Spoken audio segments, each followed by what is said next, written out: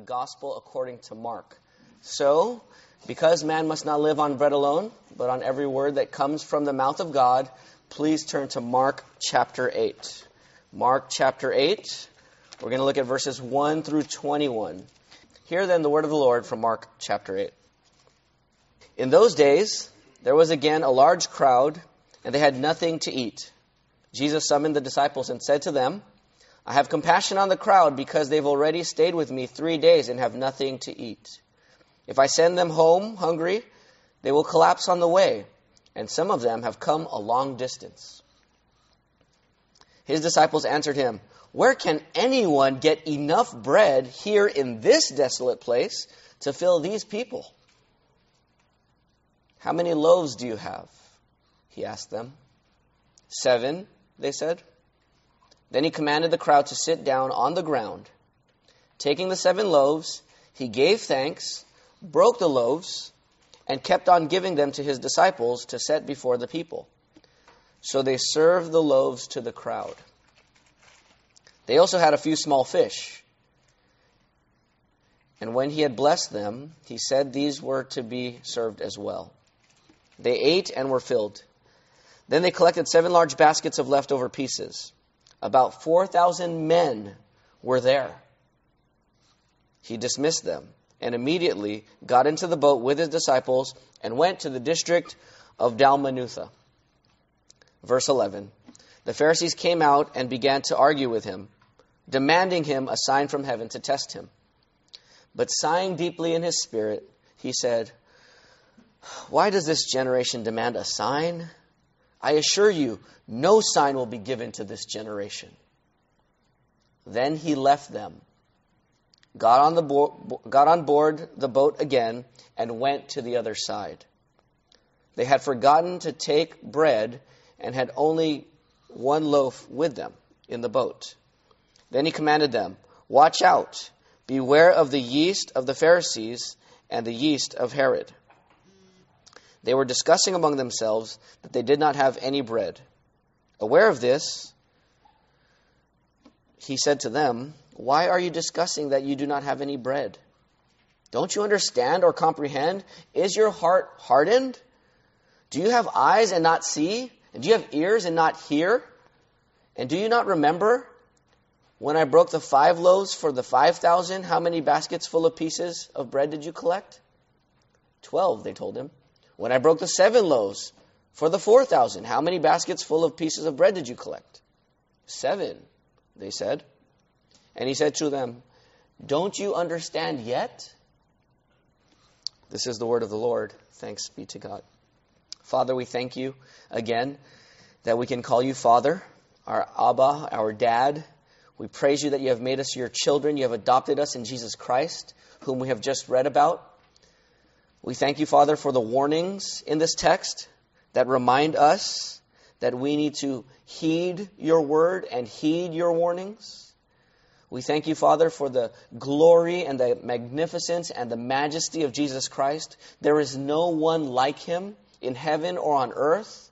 The God-man, fully God, fully man, coming to earth to perform miracles, heal the sick, raise the dead, die on the cross for our sins, and rise again. What a Savior. We praise you that he is our friend. And so we sang, Hallelujah. What a Savior, what a friend. Lord Jesus, we want to worship you now. We want to see you. We want to see your glory and your kindness and your power and your truthfulness. And we want to be changed. And so we ask that you would soften our hearts. We pray that you would clear up our eyes and our vision. Make our hearing a little bit more sensitive, that we might hear what your Spirit is saying to us as a church. And like we've prayed already twice, we pray for any of our non-Christian friends who are here this morning, that they would hear your word, that they would repent from their sins and believe in you by the power of your Spirit, taking your word and driving it into their souls. We all need you right now, Father. So come. In Jesus' name, amen. On April 15th, 1912, over 1,500 people died in the Atlantic Ocean as the Titanic hit an iceberg. The captain and others ignored several legitimate warnings from others that that icebergs and danger was up ahead. They ignored several warnings. But those warnings, well, like I said, they ignored them. They went unheeded. Now, when I say heed, I like that word. It's one of my favorite words. So it's an old word, but it has two concepts combined. Heeding is hearing and then obeying. So it's not just obeying, it's not just hearing, but it's hearing with the heart disposition to obey and to act. So they did not heed the warnings. Around 700 survived, but many lost their lives because of the grave and legitimate warnings that were unheeded. Today in this text, Jesus is warning us. Before we get to the warnings, in verses 11 through 21, we need to set up the warnings with verses 1 through 10. So let me just summarize verses 1 through 10, which we just read. Jesus feeds how many men in this passage? 4,000. You say, haven't we read this before? No, if you just go back 2 chapters to Mark chapter 6, you see Jesus feed 5,000 men plus women and children. That was a different location. That was to a primarily Jewish crowd. This is primarily a non-Jewish crowd. Though doubtless in a size of 4,000 men plus women and children, there are bound to be Jews here as well. This is a Gentile crowd. And so this crowd follows Jesus. So when Jesus went the first time, he went to the shore, saw the crowd, and fed them. This crowd followed Jesus for 3 days without food. I'm hungry already. I didn't eat breakfast this morning, and so I'm going to eat lunch, but I'm hungry, and I just skipped one meal. They haven't eaten for 3 days. And they're following Jesus, listening to his teachings, and presumably he's doing a few miracles as well. We don't know from the text, but they're following him for 3 days as he's teaching. So Jesus feels compassion on the crowd and says, we need to feed these people. They're going to faint. They haven't eaten for 3 days. So he tells the disciples, like a good leader, you don't just try to solve the problem by yourself. You let the group solve it together. We have a problem here. People are hungry and they're going to faint. We need to feed them. The disciples look around at each other and they say, this is impossible. What are we going to do? Do we have enough? We're in a desolate place. There's 4,000 men plus women and children. There's no way we could feed these people. And you're thinking, wait, just a few weeks ago, we read Mark chapter 6. Weren't you guys there? Jesus fed 5,000 just a few weeks ago. But for whatever reason, that doesn't even cross their mind. They're just scared and shocked or ashamed that they can't feed this crowd. And so Jesus says again, how many loaves do you have? This time they say 7, and they have a few small fish. So Jesus, just like before, blesses the bread, he gives thanks, he breaks it, he passes it to the disciples, and they are going back and forth several times to feed 4,000 men plus women and children. And then after that, their appetites are fully satisfied. They're fully filled. Their appetite is gone. And so Jesus leaves that area and leaves the crowd with his disciples to go back to a Jewish area. Okay, so that's the story. That's the background. Before we move on to the 3 warnings now, it's important to note some things about this background, this story, this miracle. Just like feeding the 5,000, Jesus had compassion. Remember back then, Jesus saw them as sheep without a shepherd. Same thing here, whether it's Jews or Gentiles. And praise God, most of us here are Gentiles, non-Jews. Praise God that when Jesus looks at the crowd, whether Jew or Gentile, he has compassion and he sees all of us like sheep without a shepherd. And he wants to pastor us. Not only that, Jesus shows his identity. Not only he's able to provide food for his people, he's able to provide food for those in need. He's generous. He's gracious. But not only does he provide bread, like the manna from heaven when Moses did, or when God did through Moses, he also is the bread of life, right? In John chapter 6, after he fed the 5,000, he said the next day, eat my flesh and drink my blood. They didn't like that, but he was saying, I'm the bread of life. If you want eternal life, you have to eat me. You have to believe in me. You have to come to me. You have to entrust your life to me. And so we learn that here. It's all about Jesus' identity. Whether feeding 5,000 or 4,000, he is gracious. He is the shepherd. He is compassionate. He feeds, and not only does he feed, he is the bread of life. He is the Son of God. He's the Messiah. That's what miracles do. Miracles point to the identity of Jesus. And that's important as we look at these three warnings now. Because these three warnings are all about who is Jesus. And you have to understand that the miracles point to who Jesus is. So here's the main point of the sermon. If you want to know, PJ, what's the main point of this text? The main point is this. Jesus is warning you to beware of hardening your heart towards Him. That's the warning to you this morning. Beware of hardening your heart to Jesus. Beware of going deaf when Jesus is speaking to you. Beware of being blind when Jesus is showing you His glory. It's a warning to us, to me, to you. And Jesus has dealt with me this week as I've been studying this text, and I hope He deals with you as well. Very kindly and graciously, yet convicting, hopefully. So we need to take these warnings very seriously. Okay, so let's look at these three warnings, one at a time. Look at verse 15. We'll pick up the warning there. We have the first two warnings in verse 15. He commands the disciples as they're in the boat and they're going away. He says to them in verse 15, watch out, beware of what? The yeast or the leaven of who? Two groups. Pharisees and Herod. Okay, so you have our first two warnings here. We're not going to spend a lot of time on warning number 2, but we'll just touch it briefly. But warning number 1, beware of the yeast of the Pharisees. That's warning number 1. Beware of the yeast of the Pharisees. Now, before we look at what he means by yeast, let's just think about what the Pharisees just did. Look at verse 11. Verse 11, the Pharisees came out to Jesus as He came to the Jewish side of the shore. And what did they want from Him? They wanted a sign. And they demanded a sign from Him. Can you imagine that? You're going to Jesus and you're grabbing His cloak. Show me a sign. And they want a sign from where? From heaven. In other words, they've seen miracles. It's not like they just want to see another miracle. Cast out another demon, Jesus. Heal another sick person, Jesus. Feed more people, Jesus. That's not what they're asking. They want a sign from heaven. They want something so spectacular, so magnificent, something so clear, so unambiguous that it's clear that Jesus is the Messiah.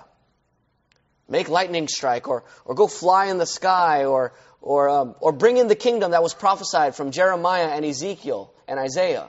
Make a new heavens and new earth right here, right now. If you're the king and you're the Messiah, do it right now, Jesus. Show us a sign. That's not too respectful, right, towards Jesus. They demanded a sign, and it says why they demanded a sign. What were they doing in verse 11? They were tempting Him or testing Him. They're being used by Satan to tempt Jesus. They were testing Him. In other words, they didn't want to submit to Jesus as Lord. They wanted Jesus to submit to their demand for a sign.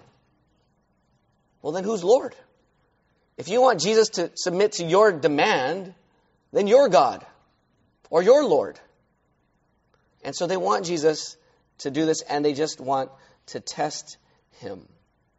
This test is not a real test where they really want to know the truth. I mean, we know this because when Jesus raised Lazarus from the dead, which was one of His most spectacular miracles, in John chapter 11, He raises Lazarus from the dead. Once the Pharisees and scribes find out, you know what they do? Do they just say, He must be the Messiah, let's go worship Him. Let's follow Him. Is that what they do? No, they double down and say, now we really need to kill Him. Because if everyone finds out about this miracle, everyone's going to follow Him. There's your sign. Were you going to believe? No. You double down instead and plan to kill Him. And so that's what they did. Just like Exodus 17:2 says, the people complained to Moses, give us water to drink. And Moses says, why are you complaining to me? Why are you testing the Lord with your complaining? Similar thing here with these Pharisees. Now, Jesus tells us to beware of the what of the Pharisees? The leaven or the yeast. Now, what is yeast? Yeast is a single-celled organism causing bread to rise. Right? It gets in the dough. Even before you bake the dough, you put the yeast or the leaven into the dough and it causes it to rise. And so, what is the yeast here? What is the yeast of the Pharisees? What is it that gets into the dough so much that it spreads and expands and fills the whole thing? What is the yeast? Well, there's a lot of guesses here. We're not going to take time to go through the different guesses. In Matthew chapter 16, we get a straightforward answer. In Luke 12, it says it's the hypocrisy of the Pharisees. But that's in a different conversation and context. But Matthew 16 has the same story here. So in Matthew 16, Jesus says, beware of the leaven of the Pharisees. And at the end they say, oh, he was talking about the teaching of the Pharisees. The teaching of the Pharisees. So that's the yeast you're supposed to beware of. Beware of false teaching from religious people. The Pharisees are religious teachers. They're religious leaders even. What did they teach about Jesus? Who was Jesus? He casts out demons by the power of Beelzebub, Satan, right? That was their view of Jesus. Is Jesus the Messiah according to the Pharisees? Yes or no? No, that's their teaching. We know who Jesus is. We don't know who he is, but we know who he's not. He is not the Messiah.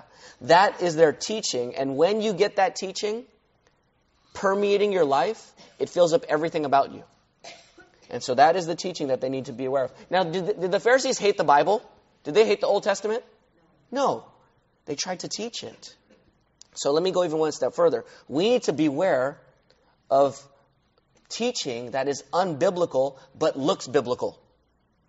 We need to beware of teaching that looks orthodox but is unorthodox.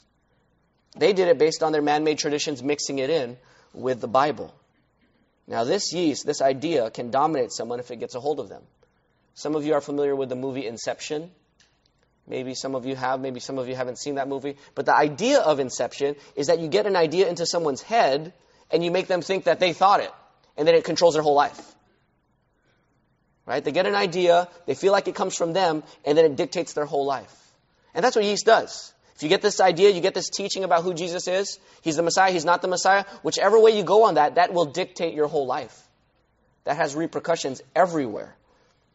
And so beware of the yeast, the teaching of the Pharisees with their wrong view of Jesus. Now, if you're not a Christian here this morning, first of all, I want to say on behalf of the members of First Southern Baptist Church of Bellflower, thank you for coming this morning. We welcome you here. You're welcome here every Sunday as we think about the Word of God and the gospel of Jesus Christ. I have a question for you, though, this morning, or I actually have a statement for you to think about in light of the yeast of the Pharisees. I want you to understand, if you're not a Christian here this morning, that Christianity is not, the message of Christianity is not get religious. And the gospel is not get religious. That's what the Pharisees were about. We don't want Jesus. We just want to do a bunch of things that the Bible says in the traditions to uphold it, to look spiritual, to look clean, to look righteous. If you're not a Christian, you're saying, I don't want to be a Christian because I can't get clean. I can't clean myself up. I have good news for you. That is not the gospel. That is not the message of the Bible, to clean yourself up. You know, there is no verse in the Bible that says God helps those who help themselves. That's not a verse in the Bible. Praise God, that's not a verse in the Bible. The good news is that God cleans sinners. God saves sinners. And so I just want you to know, if you're not a Christian, that we're not calling you to get religious. We're calling you to understand who Jesus is and follow him with your life. Now, if you're not a Christian, you might be thinking, you know what? I would believe in God if he showed me a sign. I don't feel like I'm like the Pharisees where I'm demanding a sign just so that God can prove himself. I would believe in God if he showed me a sign. And let's be honest, some of us Christians, don't we think when we're praying for people, Lord, if you just heal this person of their cancer, then they'll believe in you? Or if you just do this one thing, God, then it will convince them. So you got to answer this prayer, Lord, do this for them. Get them that job, because if they get that job and they know we're praying for them, then they'll believe, right? And they might, if it's like Pastor Merle prayed, if the Holy Spirit's working in them and pricking their heart, then certainly they can. But we must not put confidence in the signs, in the miracles, in the answered prayers, ultimately. Why not? Why not? Well, here's why. First of all, God is God, and we can't demand things from God as if we're God. Secondly, though, God does show signs, but he doesn't have hoops for us to jump through, or for him to jump through, like he's at our mercy. Now, does God want everyone to be saved? Yes or no? Yes. But God is not like a wet dog in the rain pleading for you to take him into the house. He's not at our mercy as he wants us to be saved. He's more like a father who has runaway children, and he longs and is begging for them to come back, not because he needs them, but because they need him. And he has their resources and the provision and the love. God wants all men to be saved and come to the knowledge of the truth. as a loving father who knows that they need him. And so when we think about demanding signs, sometimes we think of it as, come on, God, convince me, because I know you really, really want me. And he does really want you, but you don't realize who's the one in trouble and who's not. Now, some ask for proof with an attitude that will never be enough. Now this didn't happen, but if when I was dating my wife, Frances, we dated for 8 months, 4 months dating, 4 months engagement, and then we were married. But if we were dating and she said, you know what, PJ, I want you to prove your love to me. I want you to ride on a unicycle 5 miles in the snow with no t-shirt. Then I will know that you love me. And I won't break up with you. Now, if she did that when we were dating, I wouldn't have done it. And it's not because I didn't love her. It's because that doesn't prove my love for her. And it wouldn't rightly satisfy whatever is in her mind that she needs to have proof that I love her. I would say, look at the ring on your finger. Look at the fact that I want to marry you and live with you for the rest of my life. So in other words, just because you want a sign doesn't mean it always coheres with what you're actually wanting to prove. So you might say, God, if you just lift this pulpit right now, I would believe in you. You might think you would, but I would question your confidence that you actually would believe. And I have a reason for that.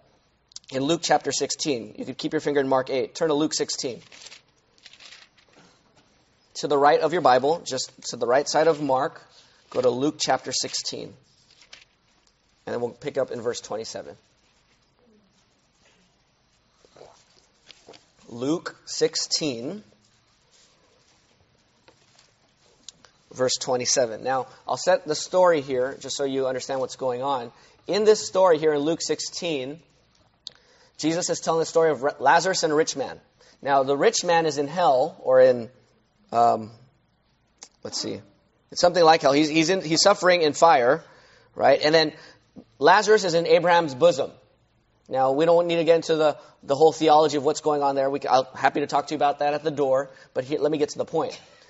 The rich man is there suffering for his sins, not saved. Lazarus is with Abraham, and he's okay. He's safe. And so the rich man starts to beg Abraham in verse 27. He says, Father, he said, I beg you then, if you're not going to give me water, then I beg you to send Lazarus to my father's house, because I have 5 brothers, to warn them so they won't come to this place of torment. That's a good prayer request, right? Or good request to Abraham. Can you please send him back? Because I don't want my 5 brothers to go to hell or to burn in torment. That's a good request. But listen to Abraham's response and God's word. But Abraham said, they have Moses and the prophets. They should listen to them. They got the Bible. And then what does the man say? No, Father Abraham, he said, but if someone from the dead goes to them, then they will what? Repent. There. If they get a sign of someone rising from the dead, then they're going to repent and trust. Right? What does Abraham say in verse 31? But he told him, if they don't listen to Moses and the prophets, they will what? Not be persuaded if someone rises from the dead. See that? If you're not going to believe the Bible, God's word, you can get this pulpit to lift up and say, okay, then I'll believe in Jesus. What does Abraham say? What does God say? No. If someone rose from the dead and showed themselves to you, if you're going to reject God on the basis of His word and reject His word forever, there is no other way. Faith comes by hearing the word of Christ, right? The word of God. And so, all that to say, if you're demanding a sign, you're going down the wrong track. So beware of the yeast of the Pharisees. That's their track of demanding a sign. If you're a Christian, here's the application to you. Examine why you want to know Jesus. Why do you want to have Jesus? The Pharisees wanted Jesus to do this so that they can justify their knowledge, so that they can be seen to be right. Right? They want Jesus to submit to them in that way. You have to examine why you want to have Jesus in your life. Not everyone wants God for God. Oftentimes we want God so that God will give us something else that we want. Nice house, health, friendship. But we need to want God for God. What about our church? How does this apply to our church? For our church, we need corporate discernment.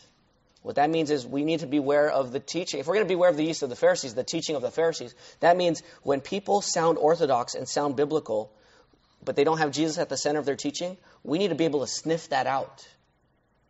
In Hebrews 5, a mature Christian is those who have discernment. They can tell false from true. Immature Christians can't tell the difference. And as a church, we need to help each other mature so that we can tell the difference when things look true and are not. I'll give you one example of this before we get to our second warning. A pastor friend of mine here in the LA region, he was commending a video online of a guy who was quoting some scripture. He quoted that, "Ask and you'll believe." Actually, I'll just say who it was, like who was on the video. It was Steve Harvey. I don't know if you guys seen this. I posted on my Facebook last night. Steve Harvey, he's giving a pep talk to this people in the crowd, and he's saying, "Ask and you'll believe." And he's saying, "And faith without works is dead." And so he's making an example of one of his managers on the set, and he says, "You guys need to quit your job and go fulfill your dream. All of you," he's like, "if you're not living out your dream, you'll never be happy. If you don't have your dream job, you'll never be happy. All of you need to quit your job and go pursue your dream job." And it says in the Bible, "Ask and you'll believe." And faith without works is dead. So you got to go do it. Go do it. God says go trust Him and take the leap. And when you take the leap by faith, then God will do it. And he even, he says, it doesn't say in the Bible, in the scriptures, that you need to figure it out for yourself. So jump. You got to do it or you'll never be happy. Now, I don't want to get into the details of why he's wrong. All that, a few reasons why he's wrong is, it says, "Ask and you'll believe." You're talking to God, praying according to His will. And work is, first of all, to provide for your needs. 1 Timothy 5. If a man doesn't provide for his household, he's worse than a what? An unbeliever. That's the first reason for your job. He's telling you to quit your job so that you can go pursue your dream. And again, I'm not saying it's completely wrong. There are some ways, but he's saying that the main thing is, and he says this is what's wrong. If you never fulfill your dream job, you'll never be happy. Is that true? According to the Bible? "Rejoice in the Lord always, and again I say, rejoice. In your pleasures, at your right hand are pleasures forevermore," it says in Psalm 16:11. God is our joy. God is our pleasure, right? Here's my point, though. A lot of Christians are liking that video. And even a pastor is commending it. And you have to beware and think biblically about what's being said. Just because they quote scripture doesn't mean it's biblical. Okay, let's go to the second thing. So not only beware of the teaching of the Pharisees, we need also beware in verse 15 of the yeast of who? Herod. And we're not going to spend a long time here because they're not really in the story, but Jesus mentions Herod, so we need to think about it just briefly. Now, remember Herod a few weeks ago? He killed John the Baptist. How did he kill John the Baptist?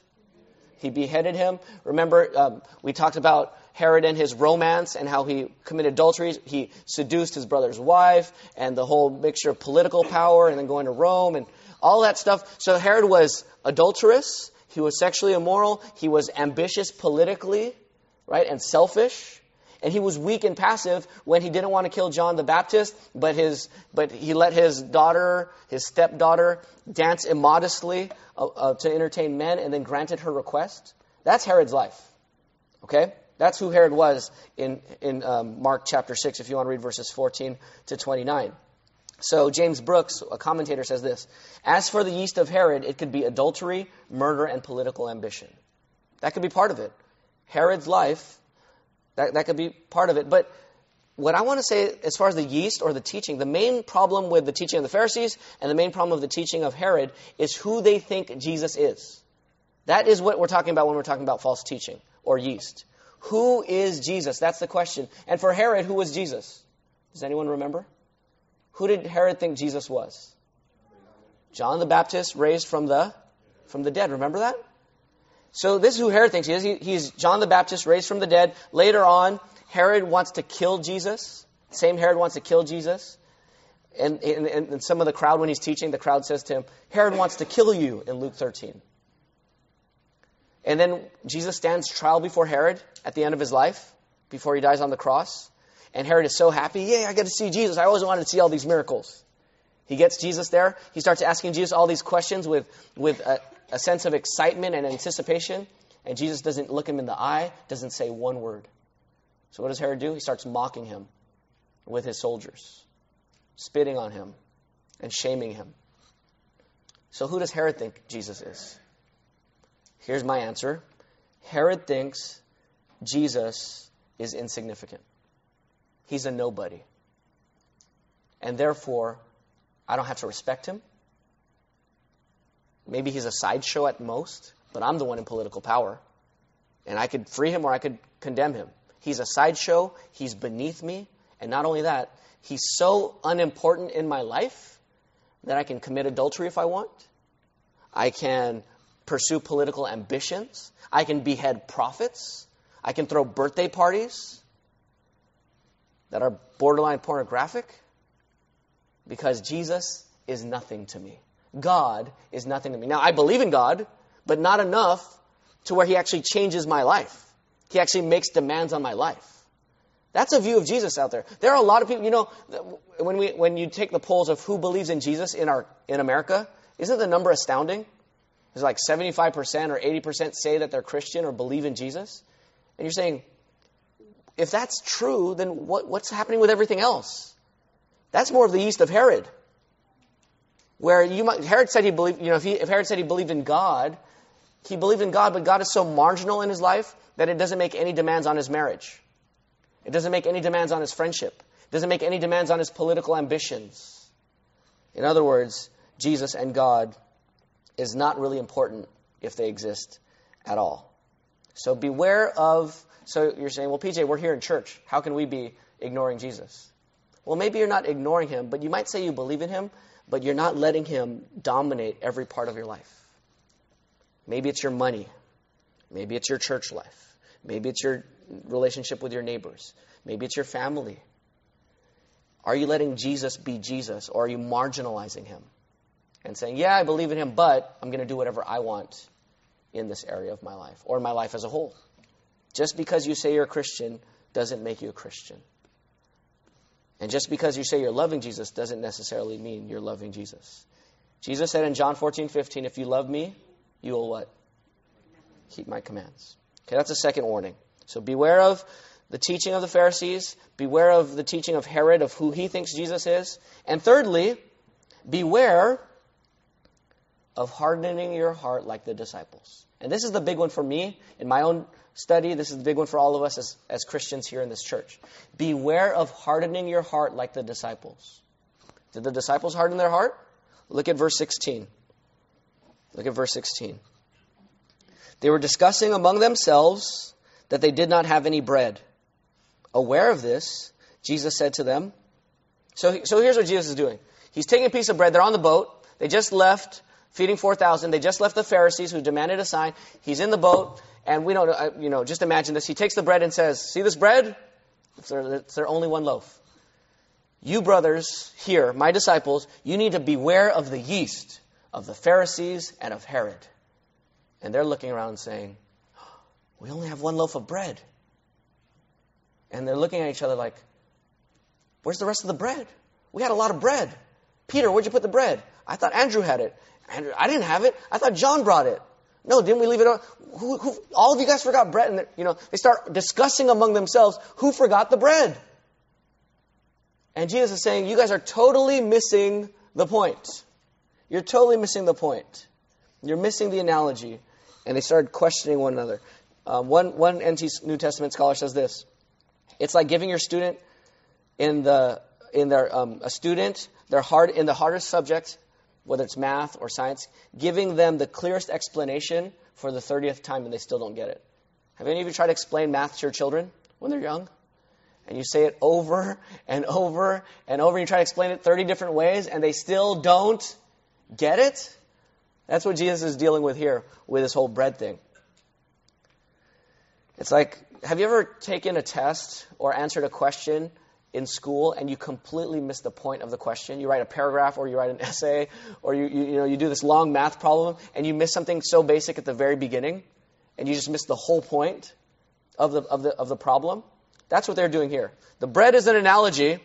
Beware of the yeast, and they're there arguing about bread. Just totally missing the point. Like maybe a pastor preaching, And, you're preaching your heart, pastor could be preaching his heart out, completely faithful to the text, the Holy Spirit moving in the congregation, and then someone at the door or is talking about later and says, man, did the pastor have a new tie on today? And that's the whole point. Like, for them, that's the biggest Sunday takeaway. Was the pastor wearing a new tie? What? Is that the point? It's not the bread. It's not the physical bread in my hand, Jesus is saying. And there's no point in giving them the answer directly. That's like giving them the answer to a math problem without teaching them how to solve it. Right? If I just tell my kids the answers to the math problems, that doesn't teach them math. Jesus is pointing to the evidence. He's saying, can't you see? Put it together. And they don't put it together. They argue amongst themselves. Look at what they do in verse 17. They start discussing that they don't have any bread. So in verse 17, aware of this, Jesus said to them, why are you discussing that you don't have any bread? Don't you? And listen to these questions. They're like hammers on an anvil, on their heart, over and over. Don't you understand or comprehend? Is your heart hardened? Do you have eyes and not see? Do you have ears and not hear? Do you not remember what we've been doing these last few weeks? He's telling his disciples on the boat. When I broke 5,000, how many baskets were left? 12, they said. Good. Right answer. Okay, let's go next step. When we fed 4,000, how many baskets were left? 7, they said. Good. Do you still not get it? It's not about the bread. If we're hungry on the boat, we have 1 loaf. I could feed all 12 of you. It's not a problem. Do you not get it yet? It's not about that. The disciples are on a path of danger. Their hearts are hard. Their eyes are what? Closed or blind. And their ears are deaf. They are on a path of spiritual danger here. And Jesus is warning them. They need to get off this path real quick. Or just like I said in the beginning of the Titanic, you don't heed this warning, your boat is sinking. And you're going down. Here's what one scholar, Rick Watts, writes. If they are to avoid being like Herod and the Pharisees, they must think more carefully about the meaning of the feedings and, by implication, Jesus walking on the sea. That's what he did after he fed the 5,000. Like Deuteronomy's Israel in the Exodus and Isaiah's Israel in exile, they have seen many things, but they have not understood. They've seen a lot, they just don't get it. However, they have one thing in their favor. They're not like Herod or the Pharisees. What's different about these disciples? Unlike those whose hearts are truly and finally hardened, the 12, even if they don't understand, they're still following Jesus. So there's still a chance. That's no small thing. But they have to get off the path. They're on the wrong road right now, and Jesus is warning them. It says in Isaiah 40 that Jesus is going to lead the blind out on a new Exodus redemption from exile. He's going to lead the people, and they have to be able to follow him, because if they don't follow him, then they will be judged with the rest of those who are not saved. So Rick Watts continues, the disciples are teetering in that direction of judgment. But if they continue to follow and learn from Jesus, they will participate in his restoration. That's the issue here. Their eyes are blind, their ears are deaf, and they've been following Jesus for 2 years, to some degree. Now, that doesn't mean they're fully and finally blind like the Pharisees, but they're in trouble right now. And there's a quote here in verse 18. This is a quote from the Old Testament. It goes back to Jeremiah chapter 5. So keep your finger in Mark 8 and go to the left to Jeremiah chapter 5. Jeremiah 5. Here in Jeremiah 5, verse 21, in verse 21 you have the quote. Here's what it says. Hear this, you foolish and senseless people. They have eyes but don't see, and they have ears but don't hear. There's the quote. They have eyes but see, but ears but don't hear. Now, if you're in Jeremiah, you said, PJ, you read it already. Should I still turn here? Yes, because we're going to stick to Jeremiah for a few minutes, okay? But look, who is Jeremiah writing to? Jeremiah is writing in the period of the exile. So God brought his people out of Egypt into the promised land, right? And then David was the king, and then Solomon was the king, and then the kingdom divided into two. And he says, if you keep the law covenant, the 10 commandments, and the covenant I made with you when I first started this nation, you'll stay in the land. If you don't keep the covenant, then what? You're out of here. You're exiled. So Jeremiah is writing right before they get exiled in Jerusalem, and he's telling them, you have eyes, but you don't see. You have ears, but you don't hear. So what is God going to do? What is God going to do? In verse 14, it says he's going to burn them up. He's going to burn them up. In verses 15 to 17, it says he's going to get a nation to oppose them, to kill them, to consume them, to use all of their resources, to destroy their cities, and to kick them out of the land. These people in Jerusalem, in Judah, at this time are in deep trouble because of their blindness and because of their deafness. Because they have disobeyed the law covenant, they are spiritually blind and spiritually deaf, they are about to get kicked out of the land. In verse 26, it says that God withholds his bounty from them. He withholds his goodness from them. In verse 29, it says, God will punish them, and he will avenge himself. You know this verse. Vengeance is mine, says who? Who does vengeance belong to? To the Lord. God will get revenge. Vengeance is the Lord's. He will avenge himself for all of your sins against him. Jeremiah is telling those in Judah, because of your hard hearts, because of your blind eyes, because of your deaf ears, God will avenge himself and he will punish you. He will punish you. And so we see here that the disciples, or we see here that Israel is in trouble because they are deaf and they're blind. And the disciples were on this similar path. Now, this is not new for these Jews in Jerusalem. Even before they got to the Promised Land, listen to Deuteronomy 29, verses 3 and 4. Remember they wandered around the wilderness for 40 years? And they couldn't get into the land because they kept disobeying God? Do you remember that? Here's what God said about them in Deuteronomy 29. You saw with your own, Deuteronomy 29, verses 3 and 4. You saw with your own eyes the great trials and those great signs and wonders. They saw the crossing of the Red Sea. They saw the 10 plagues. They saw the manna from heaven every day. They saw the signs and wonders. But listen to verse 4. Yet, to this day, the Lord has not given you a mind to understand, eyes to see, or ears to hear. They're blind. They were blind. Now, look at what they were blind about in verse 22. Jeremiah 5:22. It says, do you not fear me? This is the Lord's declaration. Do you not tremble before me? I am the one who what? I'm the one who set the sand as the boundary of the sea, an enduring barrier that it cannot cross. The waves surge, but they cannot prevail. The roars pass over it. So, who is God? God is the creator. Do they recognize him as God and fear him as God? Yes or no? No. Therefore, they're indicted. Because they see God's signs, but they don't know who he is. And therefore they don't fear him. What's the disciples' problem? What have they seen? They've seen so many miracles, but they still don't get who Jesus is. Now, before we throw the disciples completely overboard, in our next section, Peter is going to identify Jesus correctly. But they're getting there. But before they get there, here's the warning. If you don't understand who I am, Jesus is saying, you're blind and you're deaf and your heart is hard and you're in trouble. And judgment is coming to those who don't get it, to those who misunderstand who I am. And so this judgment of God is going to come upon you, where God burns you up, opposes you, exiles you, withholds his bounty and goodness from you, and avenges himself in punishing you. Now, was Israel exiled? Yes or no? Were they judged? Yes or no? They were. This is a real threat for them, and this is now a very real threat for the disciples. This is not a fake threat. This is real. He's telling the disciples, don't you get it yet? Now he says yet. That's hope.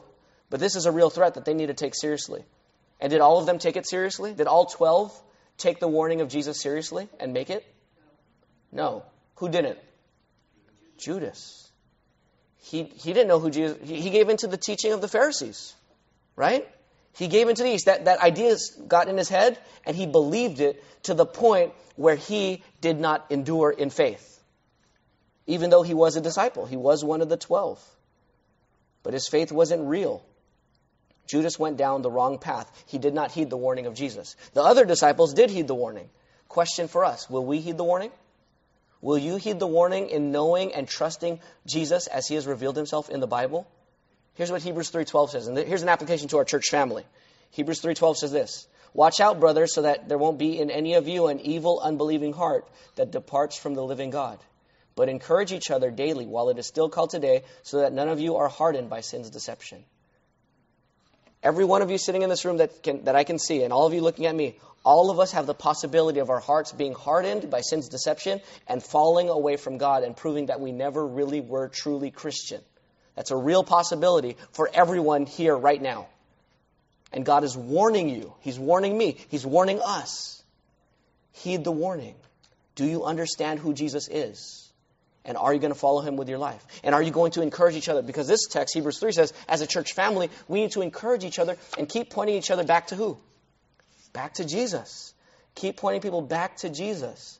Now, why were the 11 disciples able to heed the warning? And what hope is there for us? To soften our hearts and unstop our deaf ears and open our blind eyes. What hope is there for us? What hope is there for us to not be judged and burned up and exiled and have God's goodness withheld? And what hope is there for us to not be punished? Here's the hope. Jesus was burned up. Jesus was exiled. Jesus had God's bounty withheld from him on the cross. Jesus was punished by God on the cross. God avenged Jesus on the cross. Vengeance is mine, says the Lord. And he exercises that vengeance on Jesus while he's hanging on the cross. Because of our blind eyes, because of our deaf ears, Jesus is exiled on the cross. He suffers the vengeance of God that we deserve. And that's why we can be forgiven. That's why our eyes can be opened. That's why our ears can be opened. That's why our hearts can be softened. Because Jesus died to purchase for us salvation and the grace of God. Praise God. We have a Savior who died for us. Amen? Praise God, we have a Savior who purchased open eyes and unstopping deaf ears, because we would not just be like the disciples, we would be like the Pharisees or like Herod ourselves. Right? That would be us. Were it not for Christ and were it not for grace. Praise God for Jesus. Now, if you're not a Christian here, this is the message God wants you to hear. That God made you. Here's the gospel. God made you, He loves you, and you are accountable to Him. He made you in His image to enjoy Him. But you have turned away from God. We all have. We're all sinners. And the penalty of sin is death. But God sent His Son Jesus to die for our sins and rise from the dead, so that today, if you would turn from your sins and trust in Jesus, you would be saved. That's what God's telling you as a non-Christian. Trust in me. Repent from your sins and follow me. What does this mean for us as Christians? It means for us that we need to think carefully about what God's word means. The disciples weren't thinking so carefully. Remember the Syrophoenician woman? When Jesus said to her last week in our study, He said to her, let the children eat first. It's not right to take the food and give it to the dogs.